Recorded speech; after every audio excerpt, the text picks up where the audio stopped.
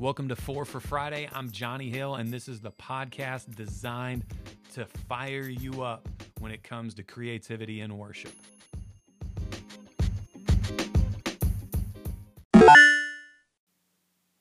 want to talk to you today about creating a rehearsal culture, or specifically the difference between practice and rehearsal. I think this is one of the most overlooked aspects of the culture of a worship team is when the worship leader is not creating a rehearsal culture. Now, what do I mean by a rehearsal culture? A rehearsal culture is a culture that understands the word rehearse. It's a compound word, and it means in other words, you've done it before, redo, repost, rehearse, and the second half of that is hear. Rehears. When you get together as a band to work on music, it should not be the first time anyone is hearing the music. Everyone should be rehearing.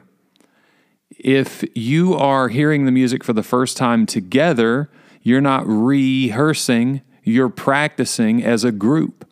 And practicing as a group is one of the biggest wastes of time on planet Earth. More valuable man hours have been wasted at worship practices than can be uttered. It is amazing to me how often I meet bands that are all volunteers, and yet the worship leader is not setting up those volunteers for success by allowing them to rehear the songs at the rehearsal time. They're introducing the songs at the said practice time,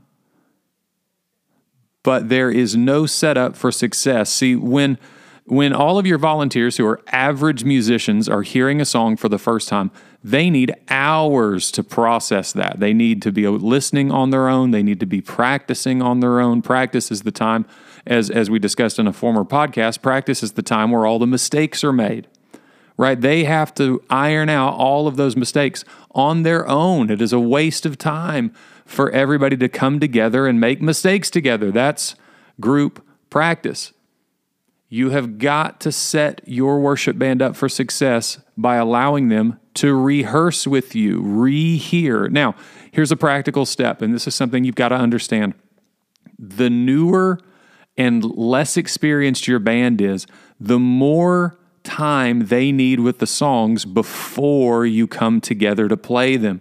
When I first started at the River of Columbus, where I'm at now a couple years ago, all the musicians were very young and very inexperienced.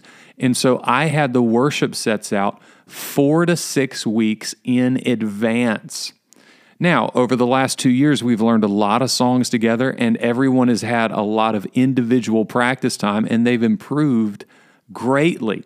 So now there are times that I don't have to put the set list out until the week of sometimes, depending on how crazy things get, but I still maintain a rehearsal atmosphere and a rehearsal culture by making sure that I'm never introducing a new song during our rehearsal time.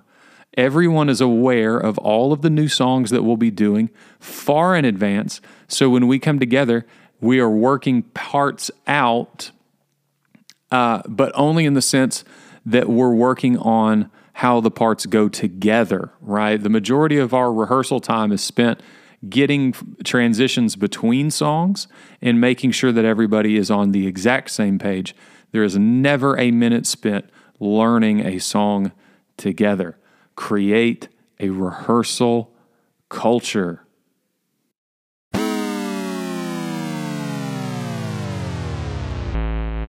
Hey guys, make sure that you connect with us if this is a podcast that you're enjoying. You can find me at Johnny Hale, JONNYHALE,